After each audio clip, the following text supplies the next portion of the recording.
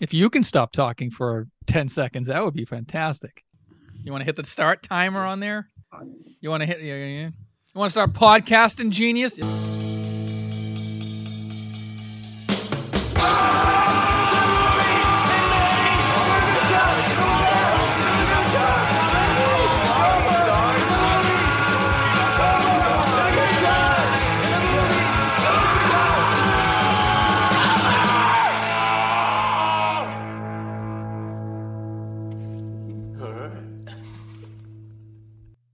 Hey, Biff, do you remember which of the Knights of the Round Table came up with the first delivery app?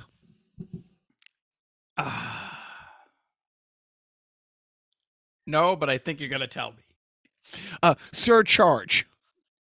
It was Surcharge. Not one of the better known knights, but Surcharge was the first one to come up with a delivery app.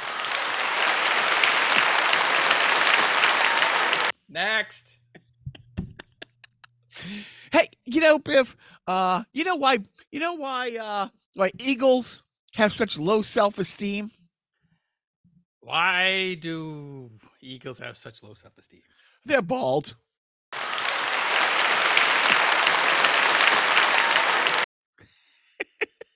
Joe!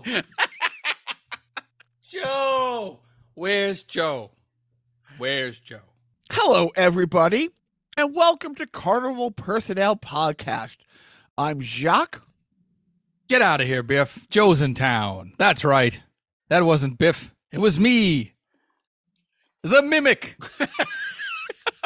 I feel like I just Scooby-Dooed you and pulled the plastic mask. It was Joe the whole time. And I wouldn't have gotten away. I would have gotten away with it if it, you fucking blew the You line. lied, George. You lied. Let's do it over. This time, you be Biff. You ready? Okay. You start. Hey, I got a great knock-knock joke. You go first. So there's a screw-up, 1,000% on my end. Biff might be jumping on, but time zones and math is hard for me. I was told there would be no math. And I woke up from my nap just in time to have Joe wake up from his nap. And I think because I screwed up the space-time continuum, Biff might be right now taking his nap, but hopefully he will jump on. But in the meantime, Joe and I got so much to get into. I'm going to start off by saying we had Steve Bjork on the podcast last week. We've had so many fantastic guests over the last couple years, especially, and it's amazing. And because I've fallen down this comedy rabbit hole, just love talking comedy with comics. And it's a free master's class every time I get to come on my podcast so I can pick your brains about how this machine works. The conversation with Steve, the feedback that I got instantly, like the next morning, how long have you known Steve? How long have you guys been friends? Because so many people said, you, Steve and I sounded like you, Biff and I. Like it was just another conversation with people who've been hanging out for a very long time. Yeah, I liked Steve. I didn't really know his stuff. Sorry, Steve. Sorry to break the news to you. I didn't really know your stuff before you came on, but since then I've grown accustomed to your humor. And I think he was just a real good storyteller, real pro. Stand-up comic, by the way, for those of you who didn't listen to the sideshow. Shame on you if you didn't, by the way. It was a fantastic episode. So, I like your little, the byproduct of you hitting this midlife crisis and having to, go on this quest to conquer stand-up comedy has brought you to this sort of little pocket of nightlife and of comedy, of the comedy world that you're now bringing into our world. And I like it. I like we're meeting all these new people, and I like that some of the people who we've met have since left and gone on to other places. Well, that's so I'll touch on that in a second, but I'm going to round out with Steve. the comic before we had on was our friend, Jenny Howell, who's Jenny Millions on Instagram, and she's fantastic, yoga studio owner, yogi, and a very, very funny comic.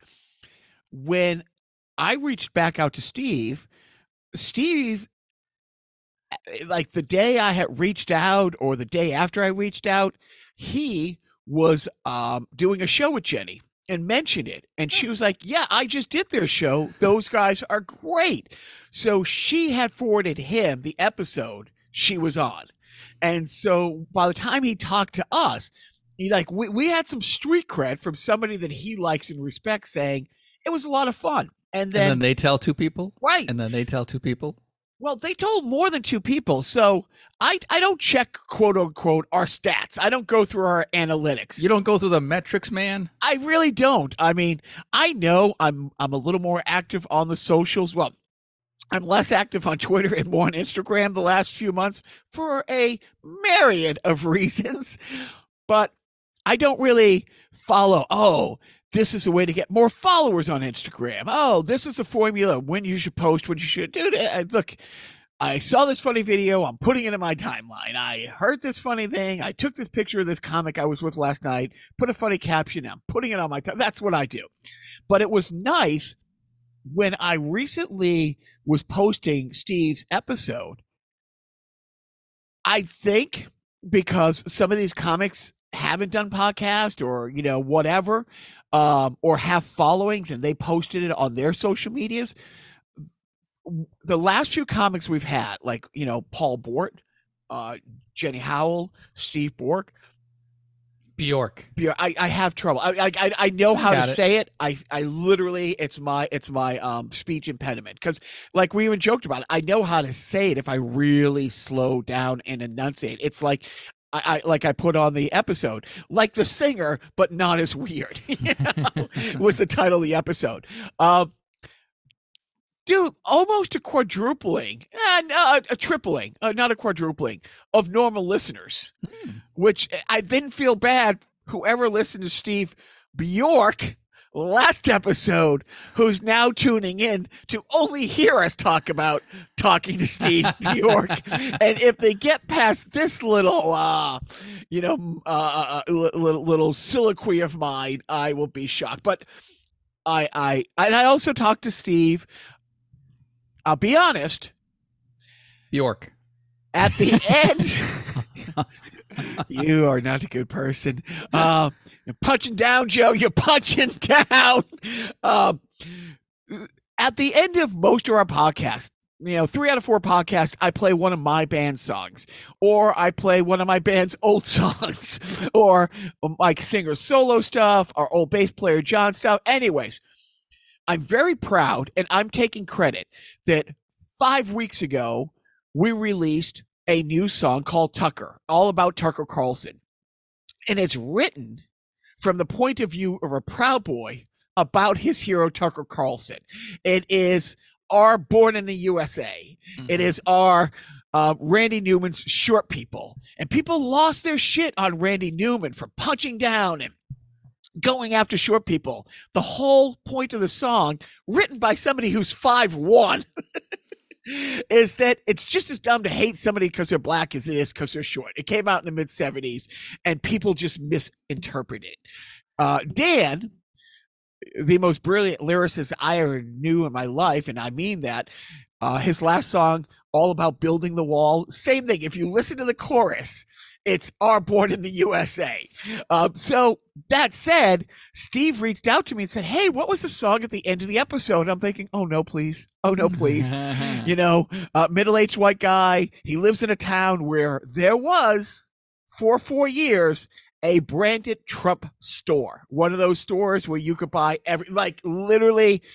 And my wife has friends in that town, and she follows that town's Facebook page. And there's a lot of Karens. Anyways, and I'm like, oh no. And he's like, yeah, I listened to it a second time, and then I got what was going on. That was great. Can you send me a copy of it? I'm like, yes. Oh, thank goodness.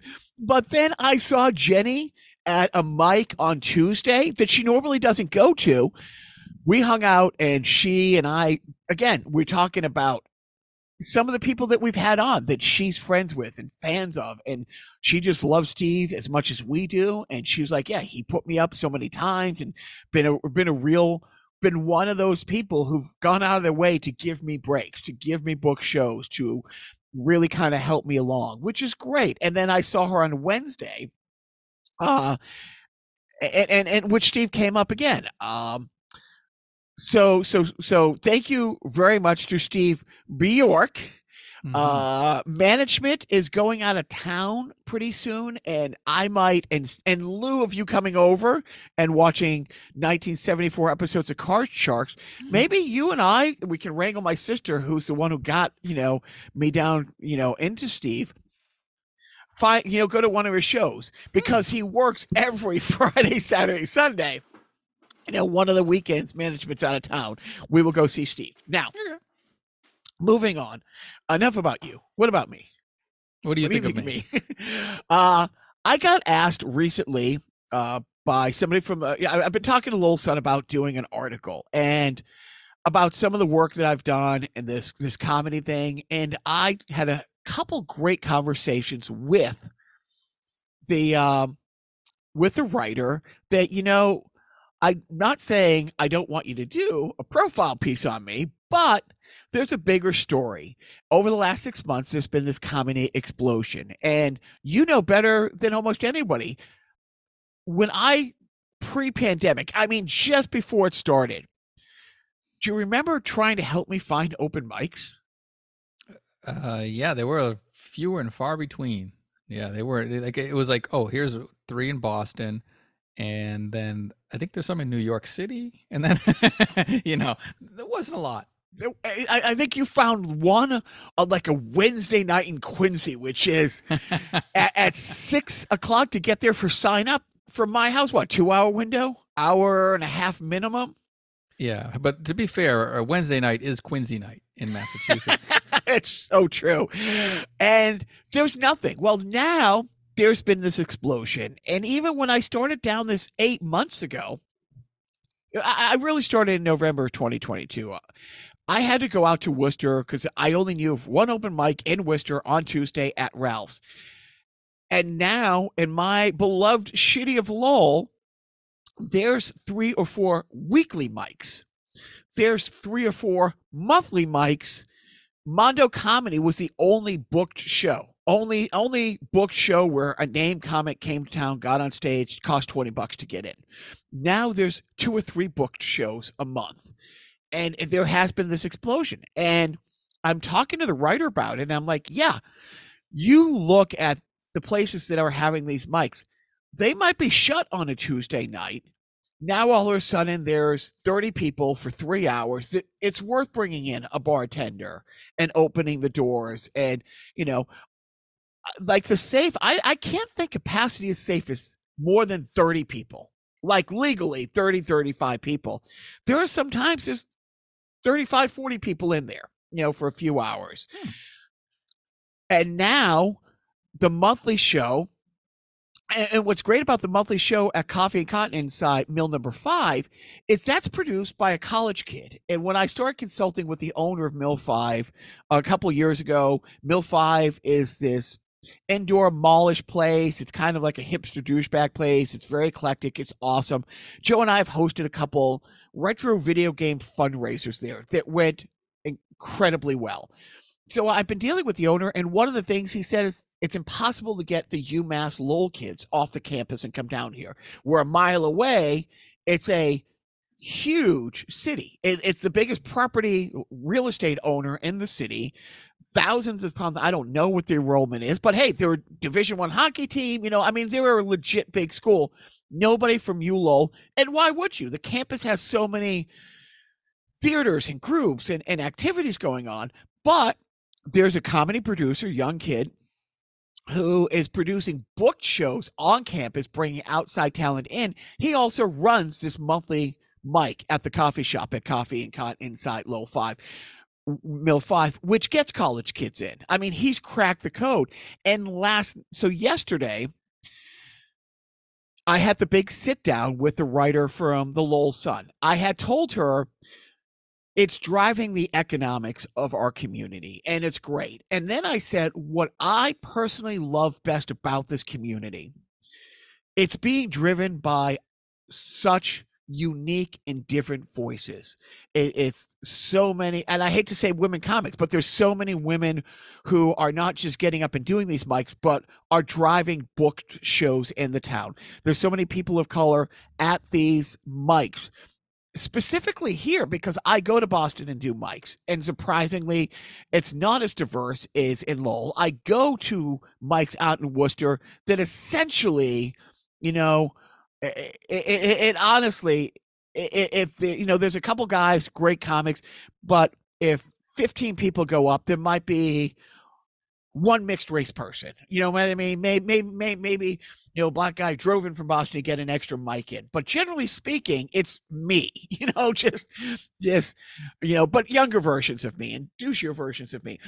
So in Lowell, you have, and again, there's so many people I've really have got to the point where I'm not calling them acquaintances, fellow comics, but absolutely people I consider good friends at this point who are part of the LGBTQIA plus community. And when the writer said she wanted to do a profile about this, I said the profile should be about this comedy boom and how it's positively affecting the numbers in this town and helping businesses.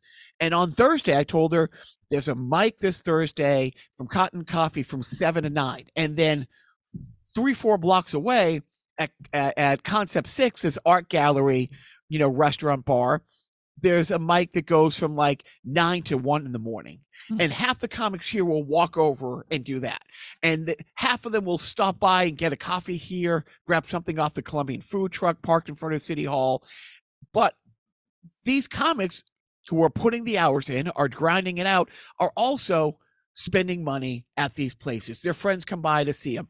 And I said, that's the story, that there's been this comedy boom, that in New England, that there's a boom in Manchester, there's a boom in Worcester, there is more mics in Boston, but in our city, it has exploded. And it's exploded with these wonderful voices. So we put together, I reached out and had a bunch of these comics that I like from these different communities, these different voices. And we talked for an hour and a half with her. The guy who is the events coordinator for Mill Number 5 sat in. And what really, I think, seeing is believing. I went to Greg Bogus's Mondo comedy show last Thursday. And as I walked by the Coffee and Cotton, they're in the same facility. 7:45 last Thursday, there was one guy on a laptop in the dining area of the coffee shop at 7:45 on Thursday night. Yesterday, it's the first time they hit 30 people had signed up to do the open mic. Wow. Not everybody brought a friend, but the guy who runs it had 4 or 5 of his college buddies there. At one point, there's 50 plus people in that area where we did the first retro game video thing. Otherwise, packed. And so here's the writer who I had sent that picture to last Thursday. I'm like, this is what this place looks like right now. File this away. You will see for yourself that it's not smoke and mirrors. When I say it's an economic boom, it's an economic boom. So that profile should come out in the next couple weeks. I will post it on all our socials. It was such a fun talk. And it was really, we talked about some of the really support. There's so much competition. There's only so much booked shows. And it's one of those things where, we've talked about, it's like, yeah, I'll see a person get this book show and think, oh man, how come I'm not getting book shows? I'm not doing anything this Friday. I'm still going to go see him and support him. I'm going to go see her and see her show. It's like, yeah, you're competing for those few book shows here and there. At the same time, it's been, a more welcoming community than some of the other ones that I've been privy to, going through this midlife crisis, over the last few months. So, well, good for you. I'm glad that you're, the way you've taken lemons and made lemonade, and it's a good thing. I'm happy to be on the sidelines, way past the sideline, like way in the back, like 3 rows back in the sidelines, looking at you having this experience. And yeah, I will be the first to give you all the credit for injecting this this shot in the arm for the Lowell comedy community, because before you started doing this, it wasn't a boom, and now all of a sudden people are seeing you go up and saying, hey, if this asshole can get up there and do comedy, then you know what, you're bringing people out of the woodwork is what I'm saying. Like I said, we Dan and I released our song about Tucker Carlson 5 weeks ago. 3 weeks later he gets fired. Coincidence? It takes a lot of work to make a coincidence, is what I'm saying. And well, what's funny is there was this one great guy, Ian Michael Sargent, who just started running. He was great on I Love the 70s, by the way. He really was the best. Oh, no, that's Michael Ian Black. Sorry. 6 of one, 2 dozen the other. Who a few weeks ago started running his mic for the same reason. Like, he wasn't loving a lot of the mics going on, and he's running a mic in Worcester. He sometimes comes down to Lowell. He came to Lowell last Tuesday, and there was something in the water that night, and I had posted it, and I had talked about it. Hands down, the best night of open mic that I have done so far, and I've done close to 70 of these.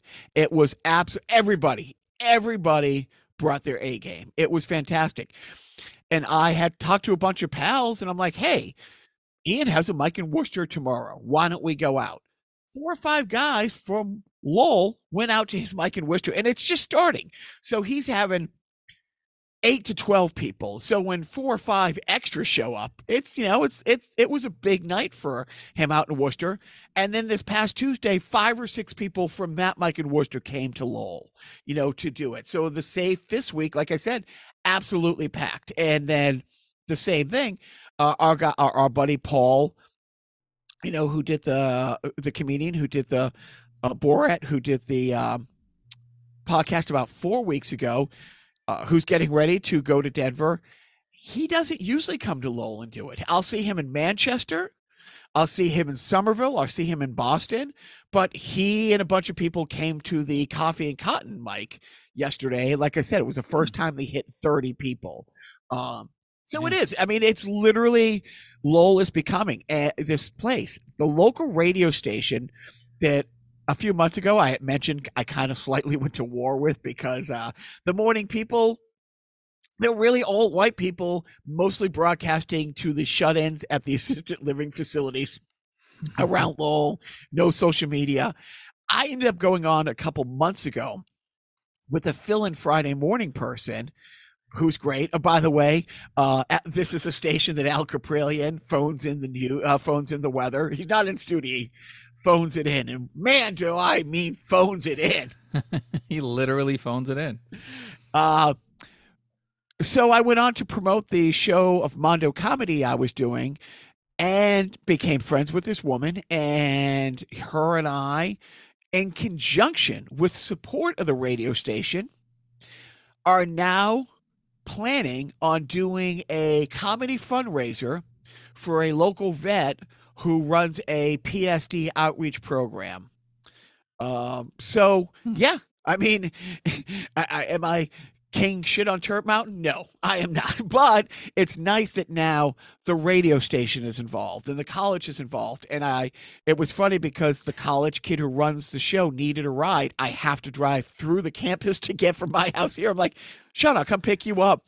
I got the phone call from the radio station. I said, well, it's funny you reach me now, because the guy who produces this show I'm going to is going to help us produce that show. And he's looking at me like I am. I'm like, yeah, I like that you're also not only reviving the local stand-up comedy scene, but you're also helping to revive the industries of newspapers and radio. Because I mean, I think there were more people at the Coffee and Cotton last night than listen or read either the publication or that radio station, because the internet changed things a little bit, and it is not lost on me that are you going to go do a public access show next, or actually, it's funny you say that, because One Broadway Collaborative, the mic that I do in Lawrence, is at a public access studio, and they broadcast the Monday night shows. Wow.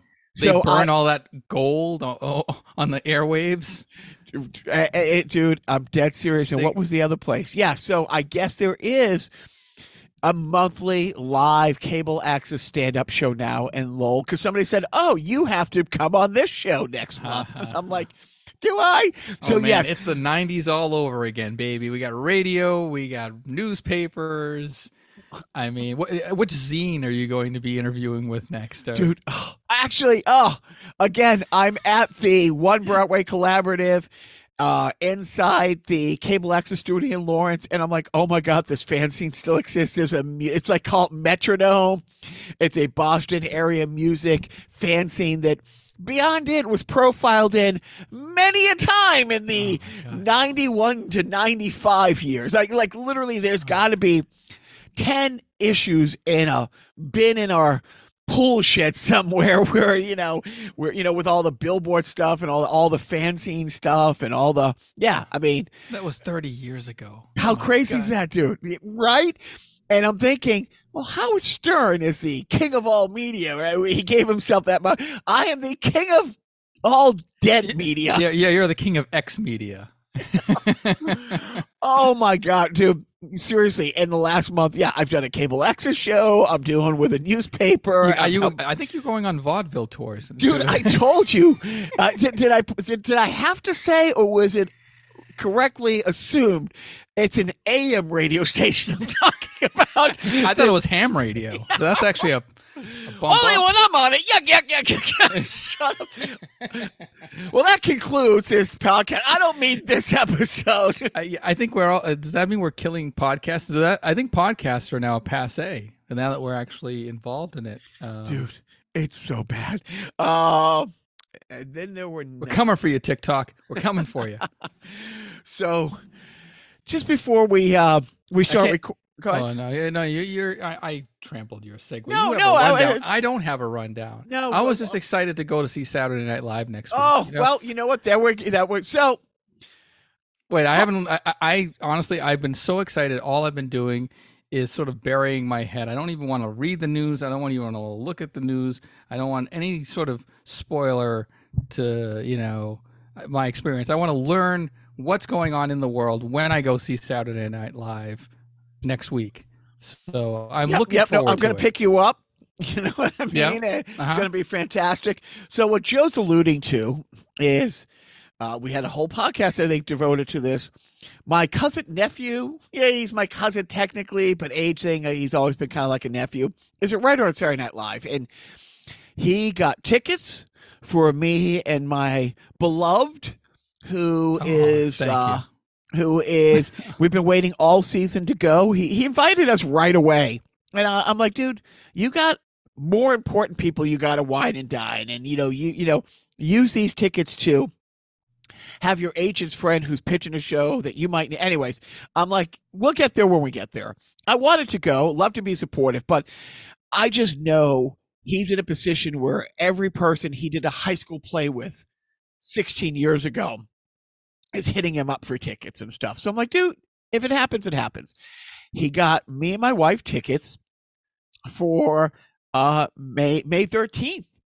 And that's great for Joe because, May 12th, my wife gets on a plane to go to Vegas with two of her best friends for a Mother's Day weekend. So these moms are all leaving their families to go to a 90s like rock festival with like 30 bands. And so I had to say, oh my God, that really sucks. Oh, I'm so sorry. Yes, I get to call Joe. And I called Joe and we were all excited. And Joe hasn't seen the news. So Joe's blissfully unaware that there is a writer's strike. Wait, what? Come again? Yeah, no. It's there is no joy in Mudville because it's just the West Coast though, right? It's just the Hollywood writers, right? That doesn't affect the New York writers. Just the comedy ones. Oh, I see. because I only follow comedy shows. So as far as I know, it only affects. No. Oh yes. Oh, now you know what? Now I remember. Yes, I do remember seeing something on what's it called? The internet about the writer's strike. Yeah. Well, you know what? These things blow over. It'll be like a dream. It'll be over in a week. It'll be great. You just drink a little bleach, and the writer's strike will go away. People came up to me, say, tears in their eyes. Don't worry, sir. Right. I threw them some paper towels. I'm gonna go away. You can write on this. Here's your money. So there's a writer's strike, and so it means no joy for Joe and I. I did instantly, as soon as the writer's strike was official, I texted Jimmy, and I'm like, oh, I can only get you tickets on this day, a week after a writing strike is looming, knowing I don't actually have to see you and you're not coming out. And he wrote back into it. He goes, oh my God, if I had any idea, I would have done that with everybody this year. It's like, oh yeah, I'm going to put you, May 13th, I'm going to sit you in the front where you're going to, you want to be in a sketch? Right.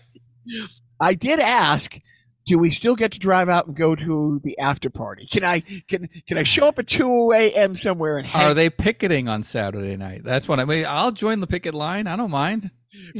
Instantly, we went back and forth. It was funny. I'm like, I'm envisioning a bunch of Gen Zers wearing tweed jackets, holding absolutely obnoxiously ordered Starbucks coffees, holding very funny signs. and he's like, yeah, that's pretty much what's going to unfold later today. And then you were reading some signs to me earlier, if you still have those. Oh yeah, so on Twitter there was a feed with all of the some of the funnier signs, like Succession without the writers is just The Apprentice, and look how that worked out. What was the other one? You can't spell TV without writers. Pay your writers or we'll spoil Succession. A lot of Succession humor. Yeah, I mean yeah, I mean, like that's the bright side to a writer's strike, is that they have these big picket signs that have white spaces that they can write the funniest things in there. Pay us or I will climb the WB tower and release the Animaniacs, I swear to God. Give up just one yacht. Just one. The writer. I have a family to feed. Studios. Who told you to have a family? And then there's somebody drew the meme of the two buttons and somebody sweating over which button to push. One button says pay writers a little more, and the other button says rebrand HBO Max again. And what you pointed out, I forgot it went from what did it start at? Oh, it was I almost forgot that HBO Max didn't start off as HBO Max. It was HBO Go. And then there was no, I'm sorry. It was HBO Now. HBO Go was the app that came with your HBO subscription. And then when they launched a subscription only thing, that's when HBO Now came into play. And what did it become a clusterfuck because people thought they were signing up for, oh, I got this program, and it's like, oh, no, you have the mobile version of HBO. You can only watch it on this. It doesn't come on your smart TV. Or if you signed up for it on your TV and you're trying to log into the app, it's like, no, you can only watch. But, yes, and it was a big clusterfuck. And then they even out. And then they started like offering, like, really, HBO Max was one of like go-to streaming things, and still kind of is. Barry is season 4 is on, but I'm glad they produced and shot that prior to the writer's strike, because oh man, I could not wait another year for that to conclude. But yeah, it's a real bummer. And the writers are striking, by the way, for, speaking of streaming, more money to pay writers for the content that they've been producing for years on streaming services, because long and the short of it is that the producers of these shows or the people who run the streaming services are they want to gear the writers to more of like a gig economy, like kind of get paid as you go kind of thing, And the writers are like, wait a minute, you're making money, hands over fists, and you're still treating this as sort of like a 2009 internet model of the internet. So hold on, you're making some great points. I'm regurgitating most of them. You're regurgitating some great points, but I'm trying to think who I would want to loop in this. I think maybe if I could get George Bailey to step up to the mic and explain how the economy works. Because some people are buying and some people are selling, but I'm not sure how that model works. If I can text him to see if he can jump on. Let me see if I can get a hold of him really quick. You're thinking of you're thinking of this place all wrong, as if we have like the money in a bank or something. The money's not here. It's in Netflix, and it's in HBO Max. You're getting a foreclose on them. Hey Fred, you borrowed passwords from your buddy to watch a Mrs. Maisel on Prime. I mean, we can get through this. We've just got to stick together. It's so stupid. Dude, the dumbest things I've ever done. The studios are selling and buying. Yeah, right. Yeah. What's it going to do? Yeah. Hulu isn't selling. Hulu's buying. And why? Because we're panicking and they're not. No, we can get through this. Yeah. By the way, that speech was written by a writer. What? Yeah, that wasn't an ad lib by Jimmy Stewart. That was written on a script by a writer. If you read that on the internet, was written by a writer as well. So, yeah. But that's so whatever. Here's a controversy that maybe never come to light. Controversy. My wife, management, she has a lot of husbands. John Mulaney is her comedy husband. Seth Meyers is her late night husband. So she went to watch Seth Meyers the night of the writer's strike. And something funky happened. Sometimes you go to record something and you're recording too many things at once, and it might stop recording this and it supersedes and records that or whatever. Something funky happened, and like a chunk of Seth Meyers was missing. And she went back, and he's like starting to give a monologue. He's talking about the writer's strike. And then it's like 15 minutes later, there's a guest, talking. And, she was kind of, what the hell happened? On her way into work 2 days later, if she doesn't watch, and she doesn't watch it all the time at night because she goes to bed at a reasonable hour because she has a real job, because she's a grown-up, because she doesn't play PS4 8 hours a day. Look, Resident Evil 4 doesn't play itself, Joe. No. It takes a dedicated player like you. And so she loves his podcast because it's not the guest, but it's the monologue and the a closer look. That's the segment that he has. Yeah, it turns out that Seth Meyers had a very long soliloquy. Thank you. Some thoughts. Oh, that were maybe not broadcast on the National Broadcasting Company. And it's akin to when we lived in Qatar, you couldn't have kissing, period. It's just that, you know what I mean? It's like, and you go to a movie and it wasn't a surgeon going in and, okay, well, that won't affect the story if we cut here and come back here. They would just heavy-handed take out 3 minutes before and 2 minutes after. It was very hard to go to movies and watch them there. And that's what they did. And it's weird because I don't know if he has control over his podcast and that NBC doesn't own it, or they didn't think, oh, wait, we should also strike this from the record. But he had some thoughts on it.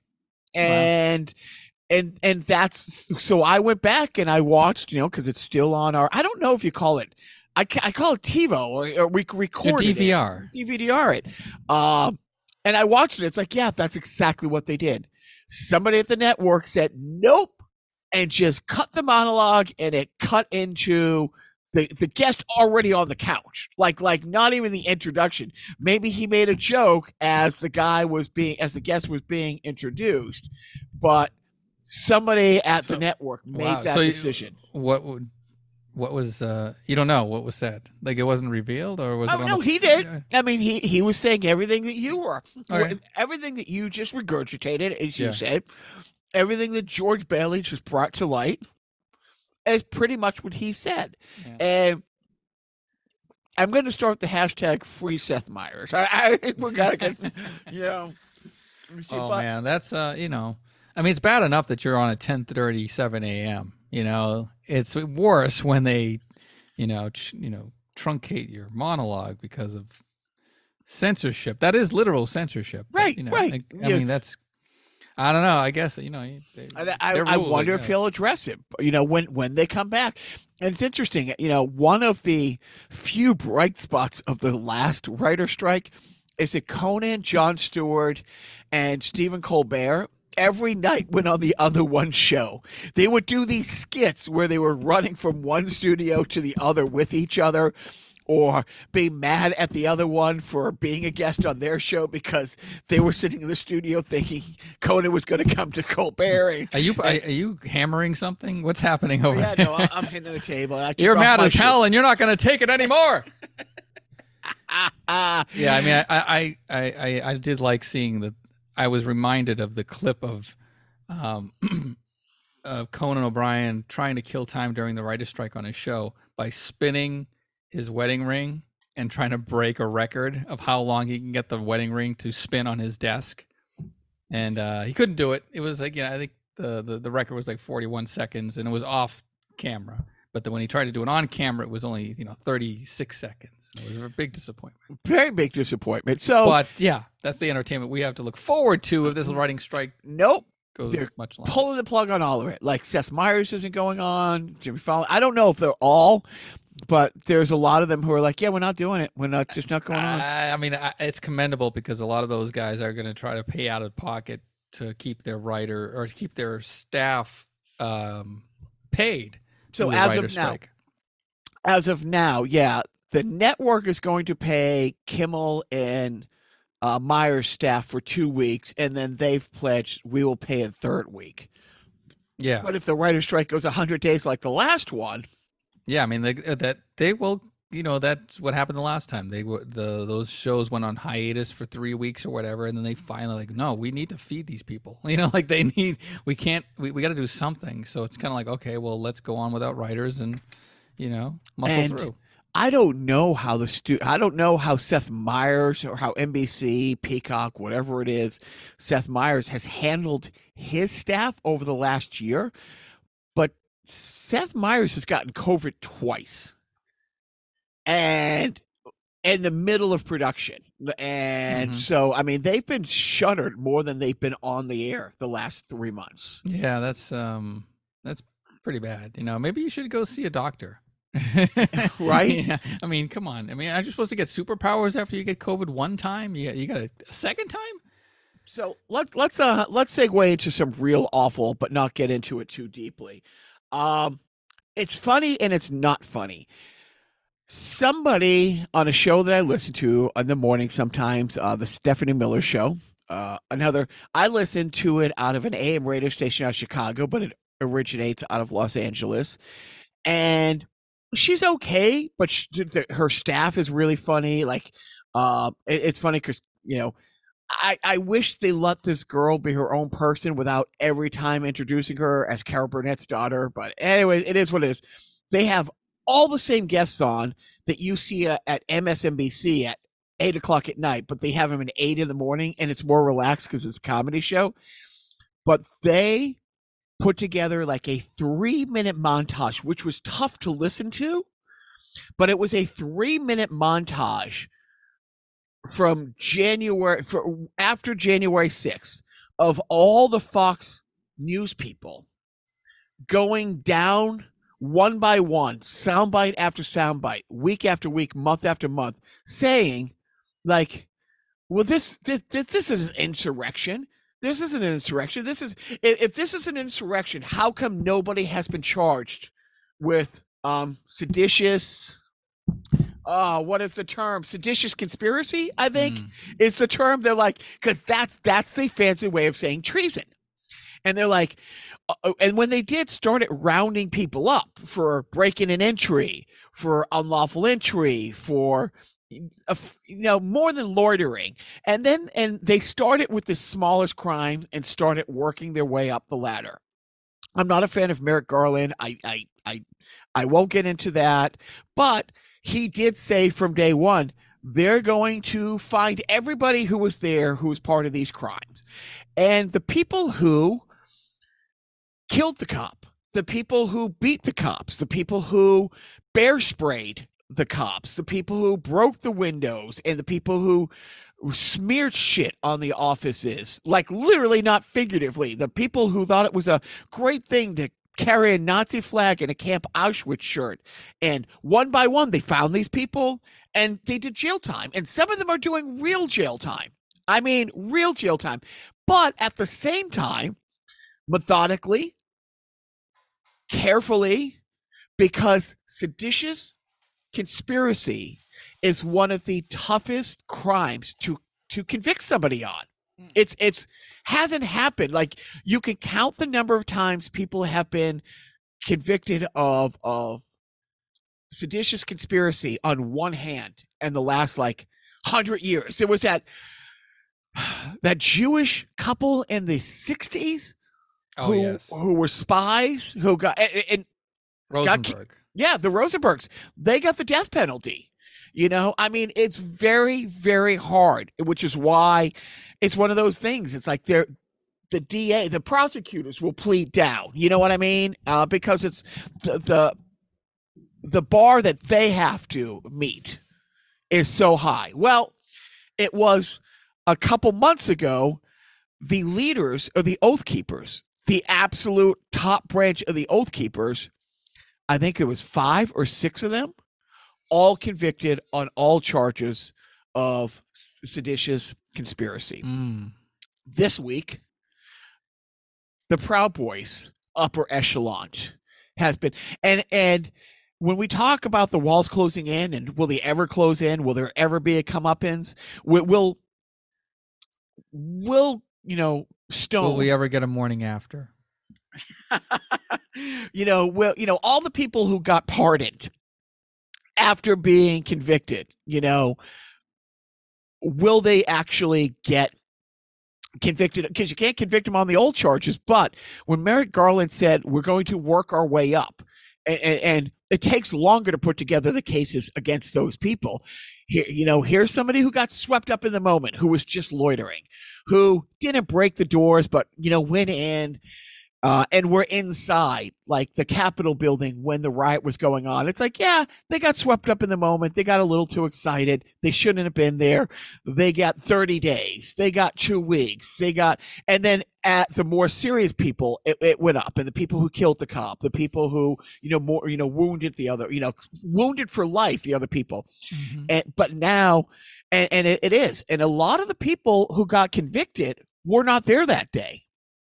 But they were the ones who planned it. They were the ones who organized it. They were the ones who paid to get people from point A to point B. Now, there's a lot of other people who we know for a fact took money out of their pocket and said, I'm going to fund these buses to come from point A to point B. I'm going to work it out with this person, that person. So when we say, yeah, those people are never really going to get their comeuppance, I don't know, because the fact that they charged these people with these crimes, knowing the burden of proof was so exponentially more demanding, and the fact that they not only met the burden of proof, they got convictions now on a dozen people of the Oath Keepers and the Proud Boys.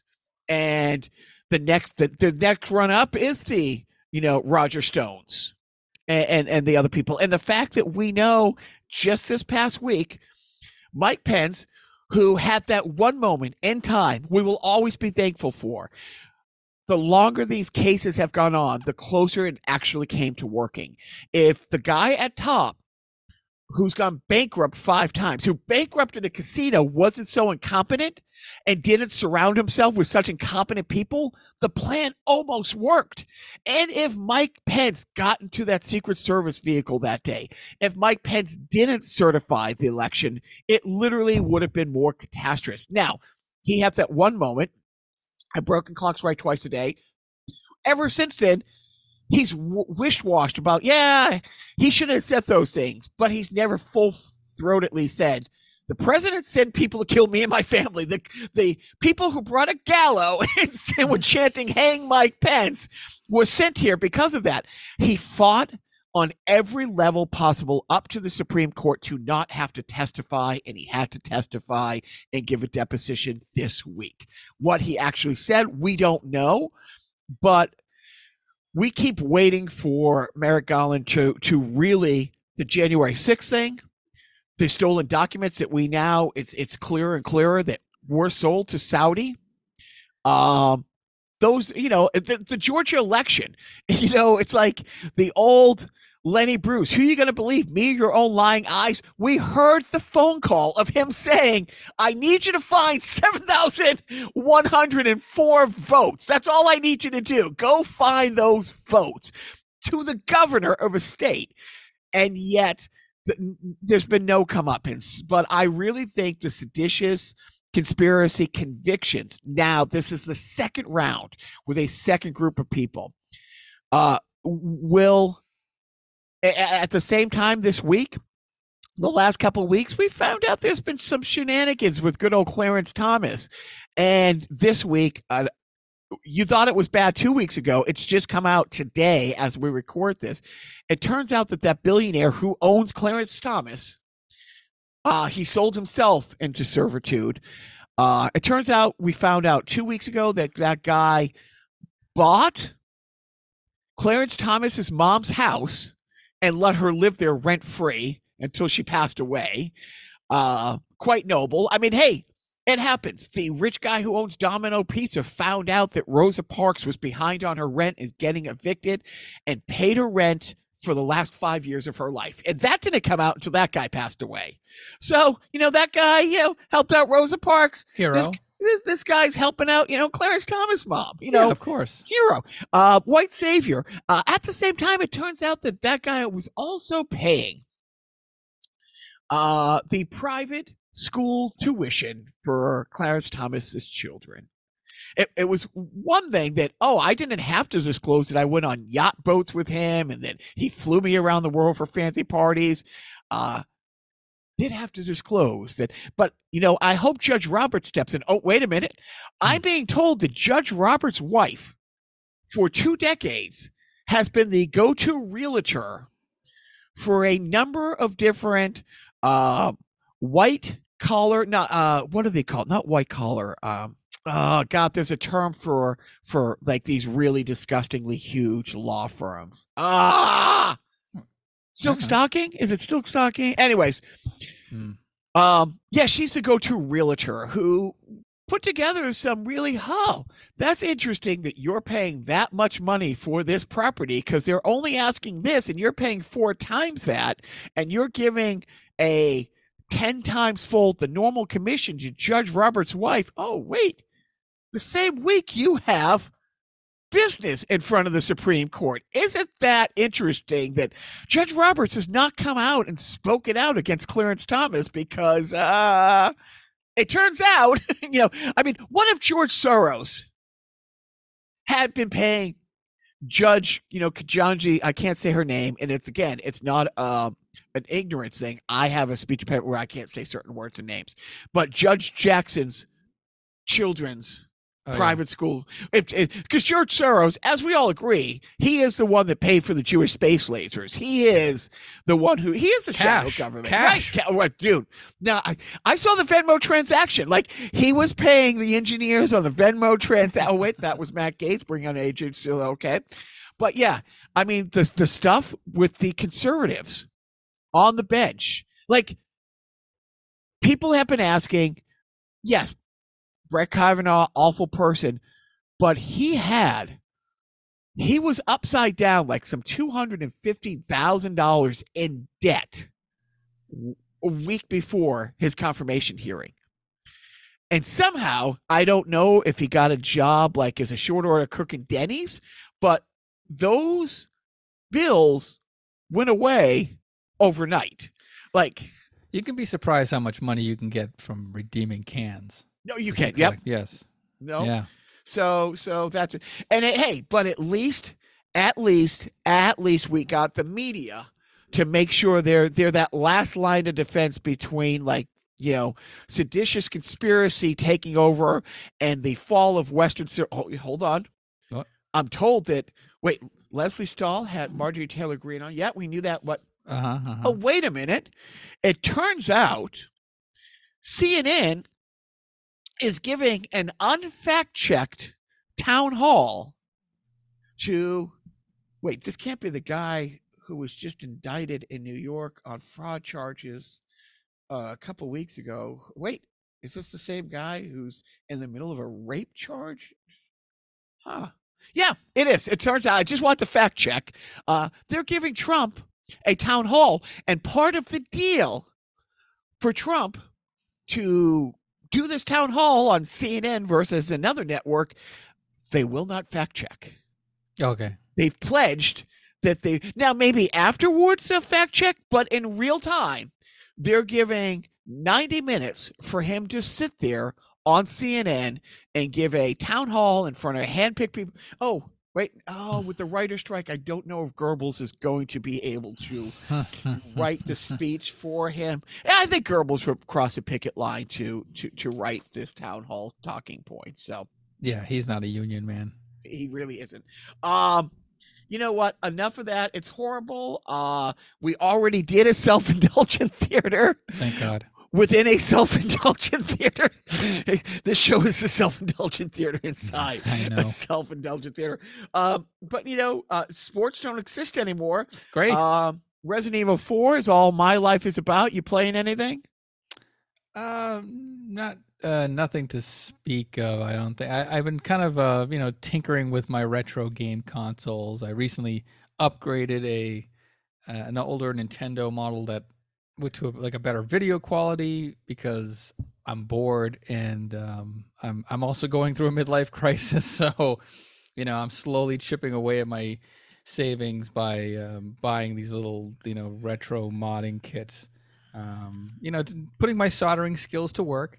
I fixed the power switch on my Atari 2600, so that's also good. But no, I'm not really playing anything like that you would care about. But I'm glad to hear that Resident Evil is making you happy. I'm waiting for the new Legend of Zelda to come out for the Nintendo Switch so I can buy and not play that. Oh no, you will play that. A little. No, bit, yeah. How much did you play the last one? Maybe like 25-30%. I didn't finish it. I think maybe I got halfway through. Is that the one with the Robert Williams Easter egg? Maybe. I don't know. It's the one, the one that came out on the Switch, but I don't know. Okay. It's a great game. It's one of those like open world exploring games, and it's so the sequel's coming out, I think 2 weeks from now.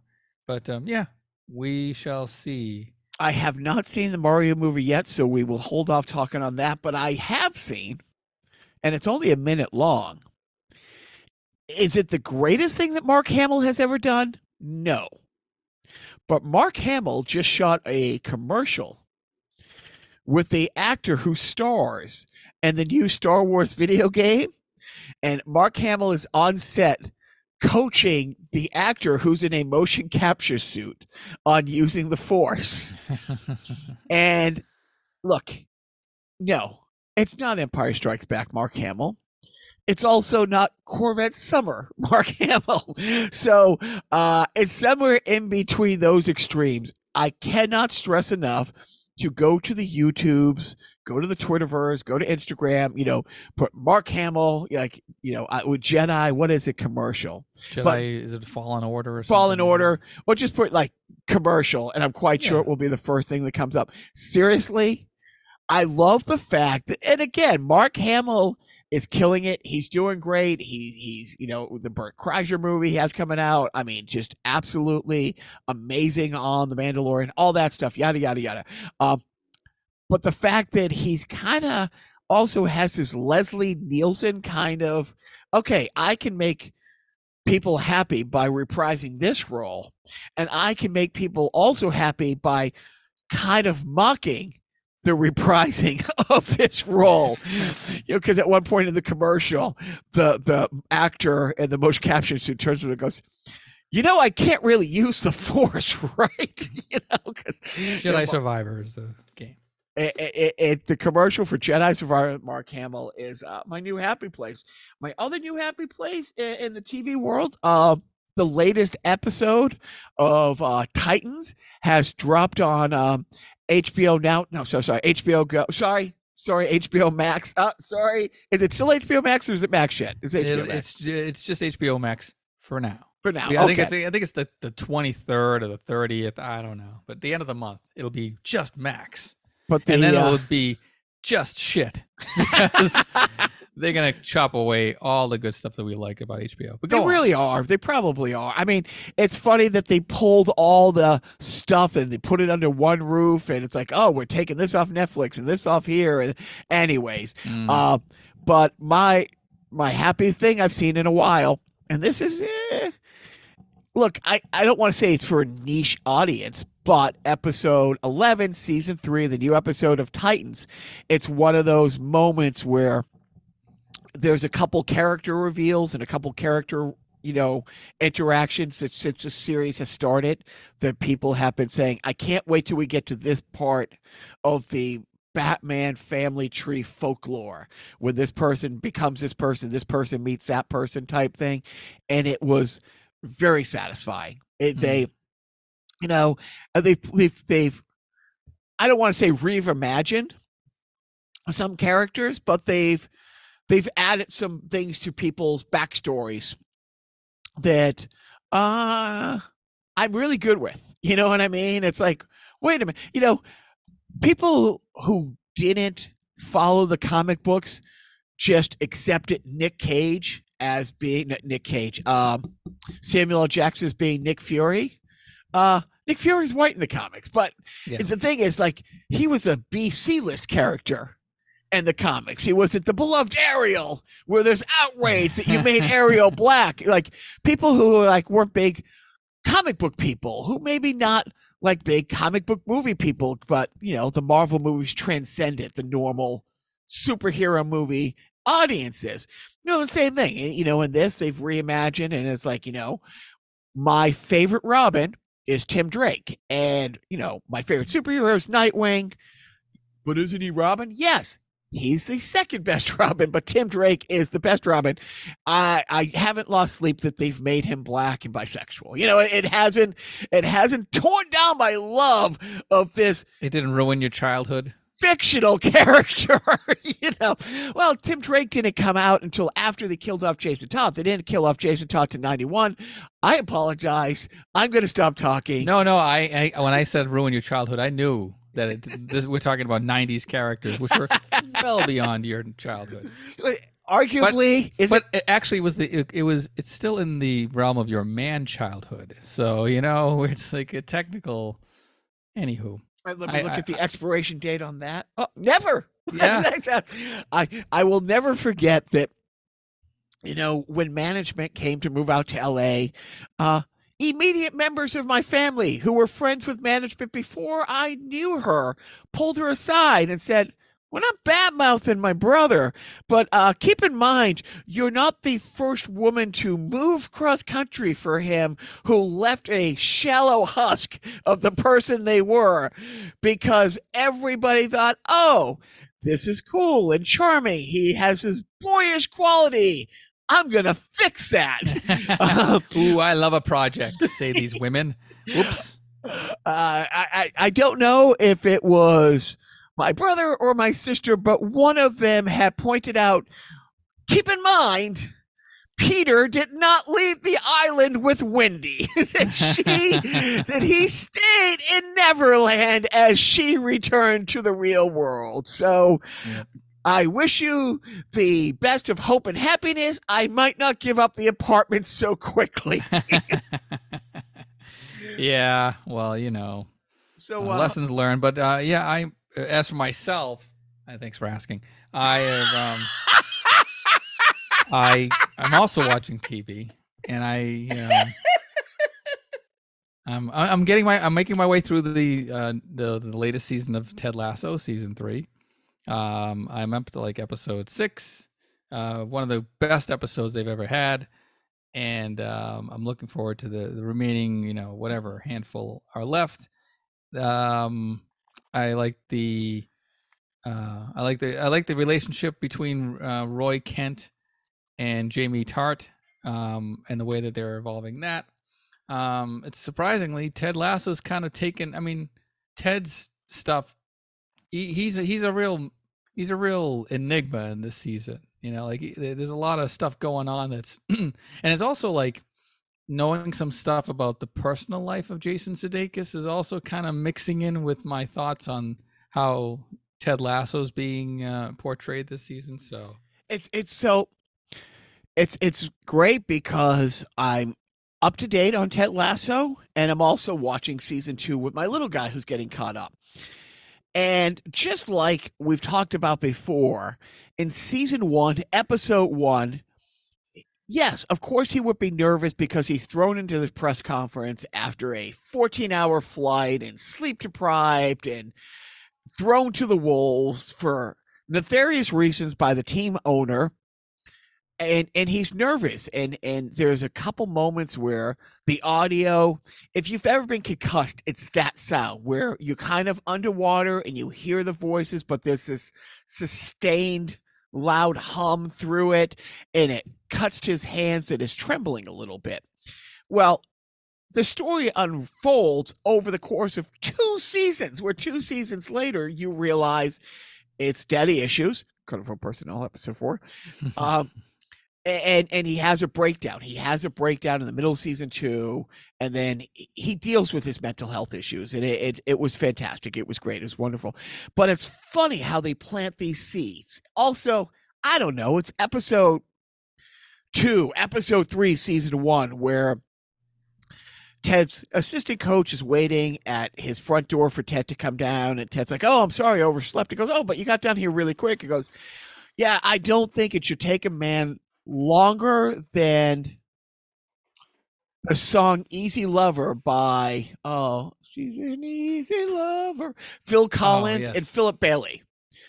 So flash forward a year and a half later, season 2, episode 9, Ted's getting ready to go to Rebecca's dad's funeral.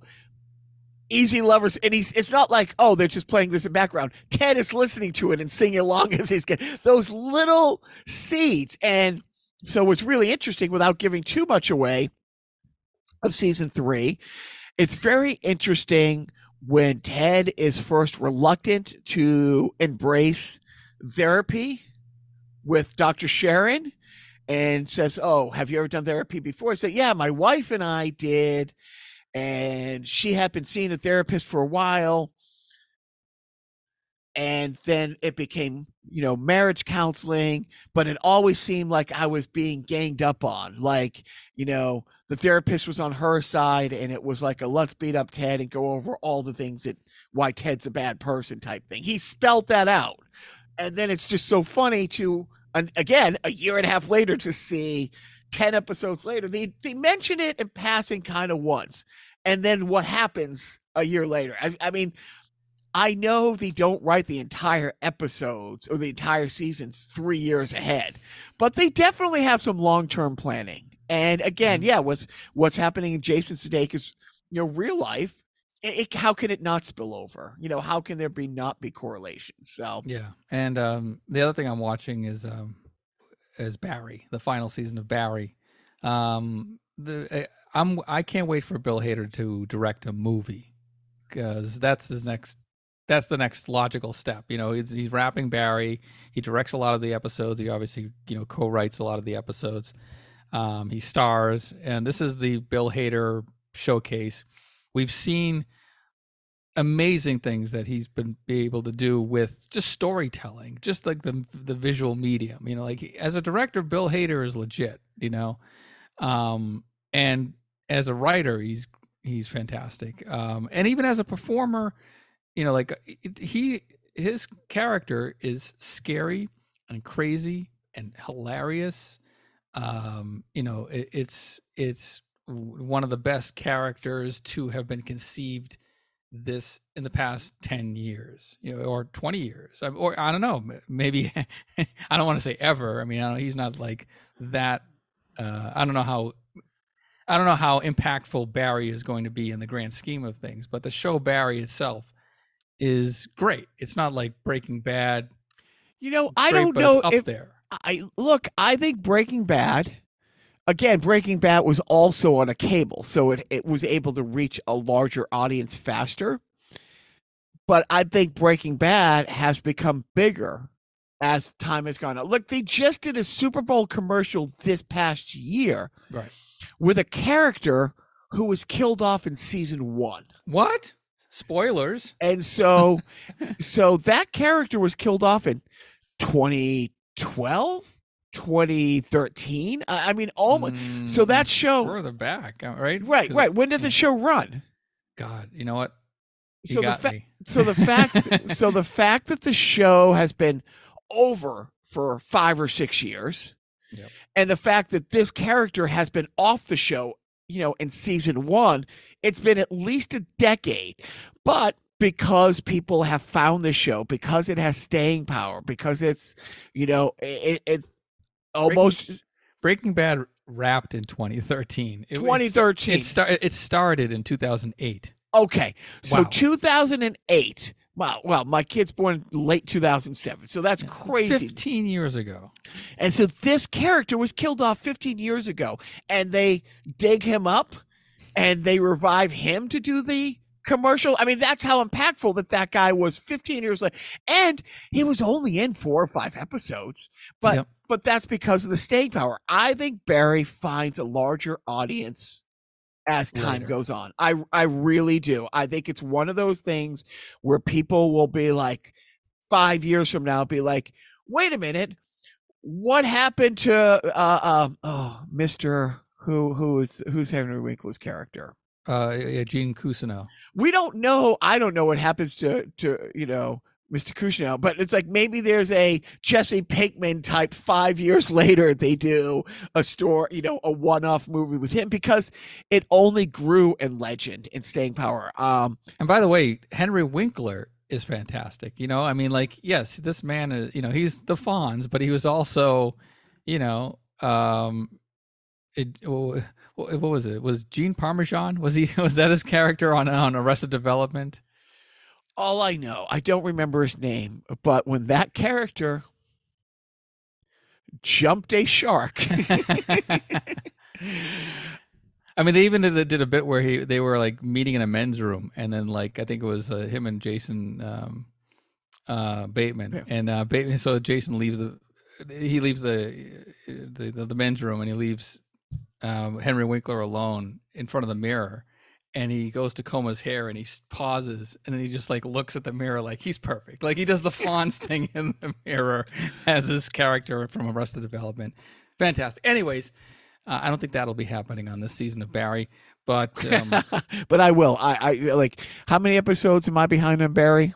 I think they're up to 6, and then there's like 4 left. See, I asked you, and you're like, nope. Don't wait till the end of the season. Get in now. But it's like, do I string out the anxiety because it's the final season? It's like, I'm sorry, the 4 episodes have passed, and there's 4 more to go. So it is. It's one of those things where our friend Jenna, the writer who's been on the podcast, she about 5 or 6 years ago made the decision, I'm only watching shows that are wrapped up. Like, and not, I'm going to wait to the end of the season. No, she will start watching Maisel after the end of the season. So she's never seen Lost because they've never wrapped that show up. Are they in purgatory? No, they're not in purgatory. Yeah, they're in purgatory. Whatever, man. Can we? We're not fooling anybody. It was still a great show, but yeah, no. So I it was a hard watch last season. I don't do well with anxiety, but I'm like, Barry's not going to die. Barry's not going to die. Barry's not going to die. I can't say that now, Right. And based on what we know, and I don't think I'm spoiling anything. I don't think this is going to have a Robert Kraft in Florida massage parlor happy ending. I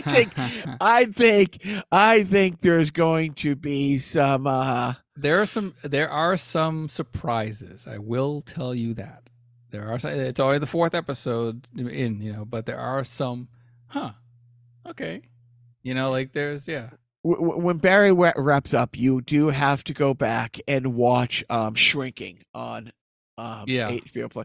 And like I said, the cliffhanger that they left you with, season 2, it's a lighthearted show with some hard moments. It's a lighthearted show. It's a Romany, I think the kids might call it. But it's not dark, But season 2, they painted them. I don't know if they painted themselves in the corner. Obviously, they did it on purpose. But season 2 tonality will have to be vastly different than season 1 because of how season 2 different. You know what I mean? It's like. And speaking of Harrison Ford, how was your May the 4th? So I did stand up. And one of the bits I do, and you've seen it before, I talk about dating apps and how my wife doesn't need a dating app. Her friends are only looking for what she already has. Well, not what she has specifically. Let's go with some upgrades, but they just want what you have. They want somebody to build a life with. They want somebody to grow old with. They want somebody to constantly mansplain them Star Wars. Mm-hmm. Everybody laughs. Well, some people laugh. Hopefully. And then I'm like, I know what the ladies like. So I did that bit, and I'm wearing my Millennium Falcon shirt. It's just the silhouette of the Millennium Falcon. Yes, it does glow in the dark. There's t-shirt right here. Oh, nice. Okay. So I'm like, yeah, Millennium Falcon. And then I turn to just a random girl who's sitting in front of him like, the Millennium Falcon, interesting enough, was built by the Carillion Engineering Company. It's a light-speed freighter. It's known for doing the Kessel Run in 12 parsecs. Now, what's interesting about that is parsecs is a measurement of distance, not time. No. And then I'm like, and then I snap out. I was like, sorry, I'm sorry. And I turned around. I was like, sorry, I'm taken. And it worked. It actually went over pretty good. So that's how I spent my my May the 4th be with you. Management, on the other hand, screwed up royally. First of all, she didn't see that set. I was straight fire. But she decided she's had so much going on. She hasn't seen her best friend in a while. Her best friend has tomorrow off, which she works at the Stone Sioux, so she's one of those up at 4:30 in the morning type people. So this is a one night they can go out, and their favorite restaurant is the Border Cafe. The Border Cafe in Cambridge. They closed down 2 years ago, but there's still the one on Route 1 in Saugus and in Burlington, if anybody's paying attention. And that's where they went tonight. And then my wife realized it's Cinco de Mayo. Yeah. Oopsie daisy. Maybe not the best time to go to one of the only real pseudo like Tex-Mex restaurants. I like the real pseudo. Wow. Yeah. Well, you know what? It'll be festive. I have a theory that's been borne out. The further away you get from Mexico, the less authentic the Mexican food. Look, if people in the kitchen look like me, you're not in a Mexican restaurant, And it's funny because, I like their quesadillas. No, seriously, the tacos. Oh my God, oof. I could eat a case of tacos. I like their fajitas too. No, it's funny because my youngest son, whose life is now football, FUTBALL, his two best friends are, one is of Portuguese Brazilian descent. Mom's from Portugal, dad's from Portugal, mom's from Brazil, and his other friend. Will they ever get along? Oh no. Mom and dad are from Brazil, and these boys are the only English speakers in the house, and it's so nice that we have the translation apps, but it's so hard to fucking feed these kids when they come over because my kids love beans and rice. Gringo here making some beans and rice with like off the shelf, taco seasoning, right. Ain't the same. Like these kids come over with their own food. That, it's like where's the linguiça? Where are the favas? Oh my god. It was funny. I was thinking about like my childhood because I grew up I'm Portuguese. My father's from Azores. My mother's from Cambridge, but she's Portuguese. But the Portuguese part of Cambridge. Exactly right, which was East Cambridge. And I remember going to these what they called the Portuguese American Civic League. Like it was like the water buffalo of the Portuguese community, but it was fun because like they had like dances and stuff and get-togethers, and that was like a social event. Like in the 80s, that's where like all the Portuguese kids would hang out and commiserate and eat like nice, greasy, rich Portuguese food, right. Like and then unlocked a memory thinking about like, oh yeah, I haven't had fava beans in like the longest time. I haven't had linguiça in the longest time, I just like, or like that beef stew that my father would make, like all these old like bad for you food. Not to say that I'm eating healthy, by the way. I'm thinking of this on my way to a Wendy's drive-through. Like I'm not. It'd be. When's the last time you've had some real authentic Portuguese food? I mean, maybe at a funeral. I mean, I don't remember the last time. Like a family gathering of sorts. But. Not even for like Thanksgiving we have like authentic Portuguese food, because we're like so Americanized, it's like no, it's like it's my brother-in-law, he was a cook forever. I mean, he was the number one go-to most requested grill cook at the Hilltop Steakhouse ever, and I'm not kidding. When they tried to branch out and open a place down in Hartford, they sent him down there. But even when he makes his Colombian food, he's like, it's not the same. It's the way the meat's cured down there before it gets to the store. The way it's like, yeah, there's Colombian stores, there's this stores, there's that stores, but it's not the same. And there's been all these studies, and you've seen, and there's some psychological thing in people's brains, like they won't have a certain food from childhood for 40 years. Oh, it's a Ratatouille thing at the end of the movie, where like the critic unlocks a memory from his childhood after eating something. Yeah. There's a huge sense of memory connected with taste. My aunt, I spent every other weekend with this aunt and uncle, growing up, and my aunt's parents were from Italy. Like she's first generation. She never lived more than 3 blocks of where she grew up, and she lived to almost like 95. She used to make this thing called pasta fazool. Mm-hmm. And I don't know how I wasn't the fattest kid in the world. Oh, right. I skated 7 days a week for 8 hours. And you've heard people joke about this with different cultures. And from my experiences, the Italian people that I was like the closest to, if you don't want any more food, say, I don't want any more food, you're going to get a little food. That's the Ray Romano bit. But it's true. Yeah. So my aunt would be like, you have to finish that bowl. You have to finish that bowl. I would finish that bowl. Oh, you like it. Boom. Yeah. And if you really don't want any more food, then you're going to have to shoot my mother. I mean, you don't just graze her, because that's just going to make her angrier. I know. Now that you're saying it, yes, that's the bit that's going through my head. But honestly, you would take your last spoonful, and as your last spoonful was making its way to your mouth of the bowl, she was making the ladle from the bottom of the stove. And my dad who is a chef and lives to cook and has traveled around the world and speaks 7 languages. He swears on Batman that my aunt never really gave him the recipe. Like, my aunt would write it down so many times and would show him. He would come over and say, "Oh, I use this spice and I use this," and he never got it. It's like she when he took it to the grave with her. I swear, and it's if you ask Gordo like to list his 3 biggest regrets and disappointments in life, he never got Mary Gillis's, whose maiden name was Giggy. I wish he had hyphenated. I went back then. It was like Mary Giggy Gillis. But literally she did. She took it to the grave with her.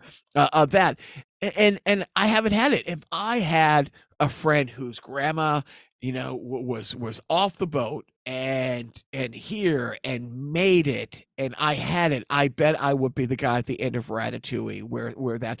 But yeah, no, it's like, so when these kids come over, circling back to that, it's like, yeah, and it's funny because where we live, there's so many great places, and I was taking the boys to football practice a couple weeks ago, and it got pushed by an hour, so I just put into my map like Brazilian restaurant.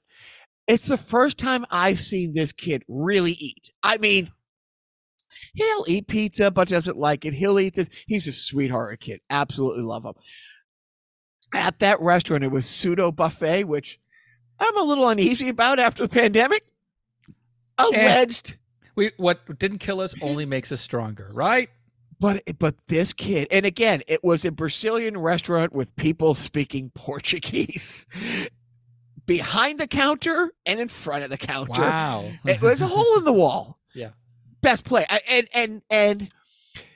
And even my little guy liked it. And we were driving the other day, and my little guy's like, "Do we have time to go to that same restaurant?" I'm like, "We don't today, but maybe we'll go after Saturday's game." But I can't spice food for them. Look at me. Like, yeah, I know. But you know what? I think that's a you're the cooler of right, ethnic foods. Like when foods get too spicy, they call you in from the bullpen. And they say, "Hey, can you bland this up for us?" Well, I do love, like I said, and again, it sounds so snobbish when I say this. It's like, I used to love, and I still, when I was a band and you got free fruit when you played the Middle East Cafe, and I started being a vegetarian in '89, and we started playing there in 1991. Not a lot of vegetarian options, but I got falafel sandwiches from there, which were great until I moved to Doha Guitar. Yeah. And then it's like, oh, what? Yeah, like you were awakened. So, it is. It's we're wrapping it up. I'll say that's my parenting tip. Have your children become friends with ethnic children so that they get exposed to food that your pale palate won't doesn't have the wherewithal or the abilities or the spice rack to make it happen. That's culture you can appropriate. Yeah, I second that. My parenting tip is to listen to Jacques' parenting tips. That's my parenting tip this time around. Yeah, and I'm sorry Biff couldn't be here, but I guess there's some sort of sporting event happening that needed to be watched by him, I'm guessing. And maybe let me check the text thread and see what number is next to the bubble. Oh, only 8. That's fine. Not a big thing happening on the FNH text thread. By the way, thanks for roping me into a text thread that you've since abandoned. I really appreciate that. But hey, you know what? This too shall pass. Maybe sports will someday come back. Who knows? Maybe never.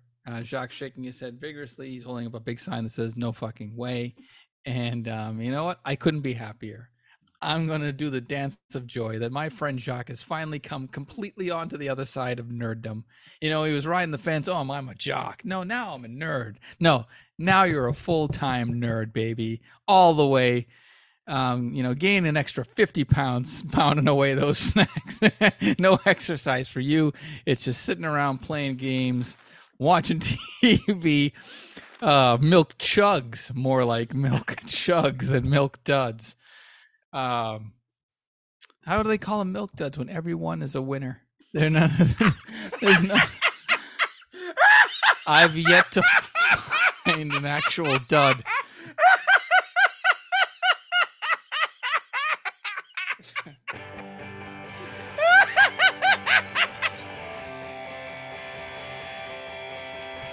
I seem to have struck a chord or broke a brain, one or the other. But anyways, before Jacques loses consciousness, I want to remind him, don't forget,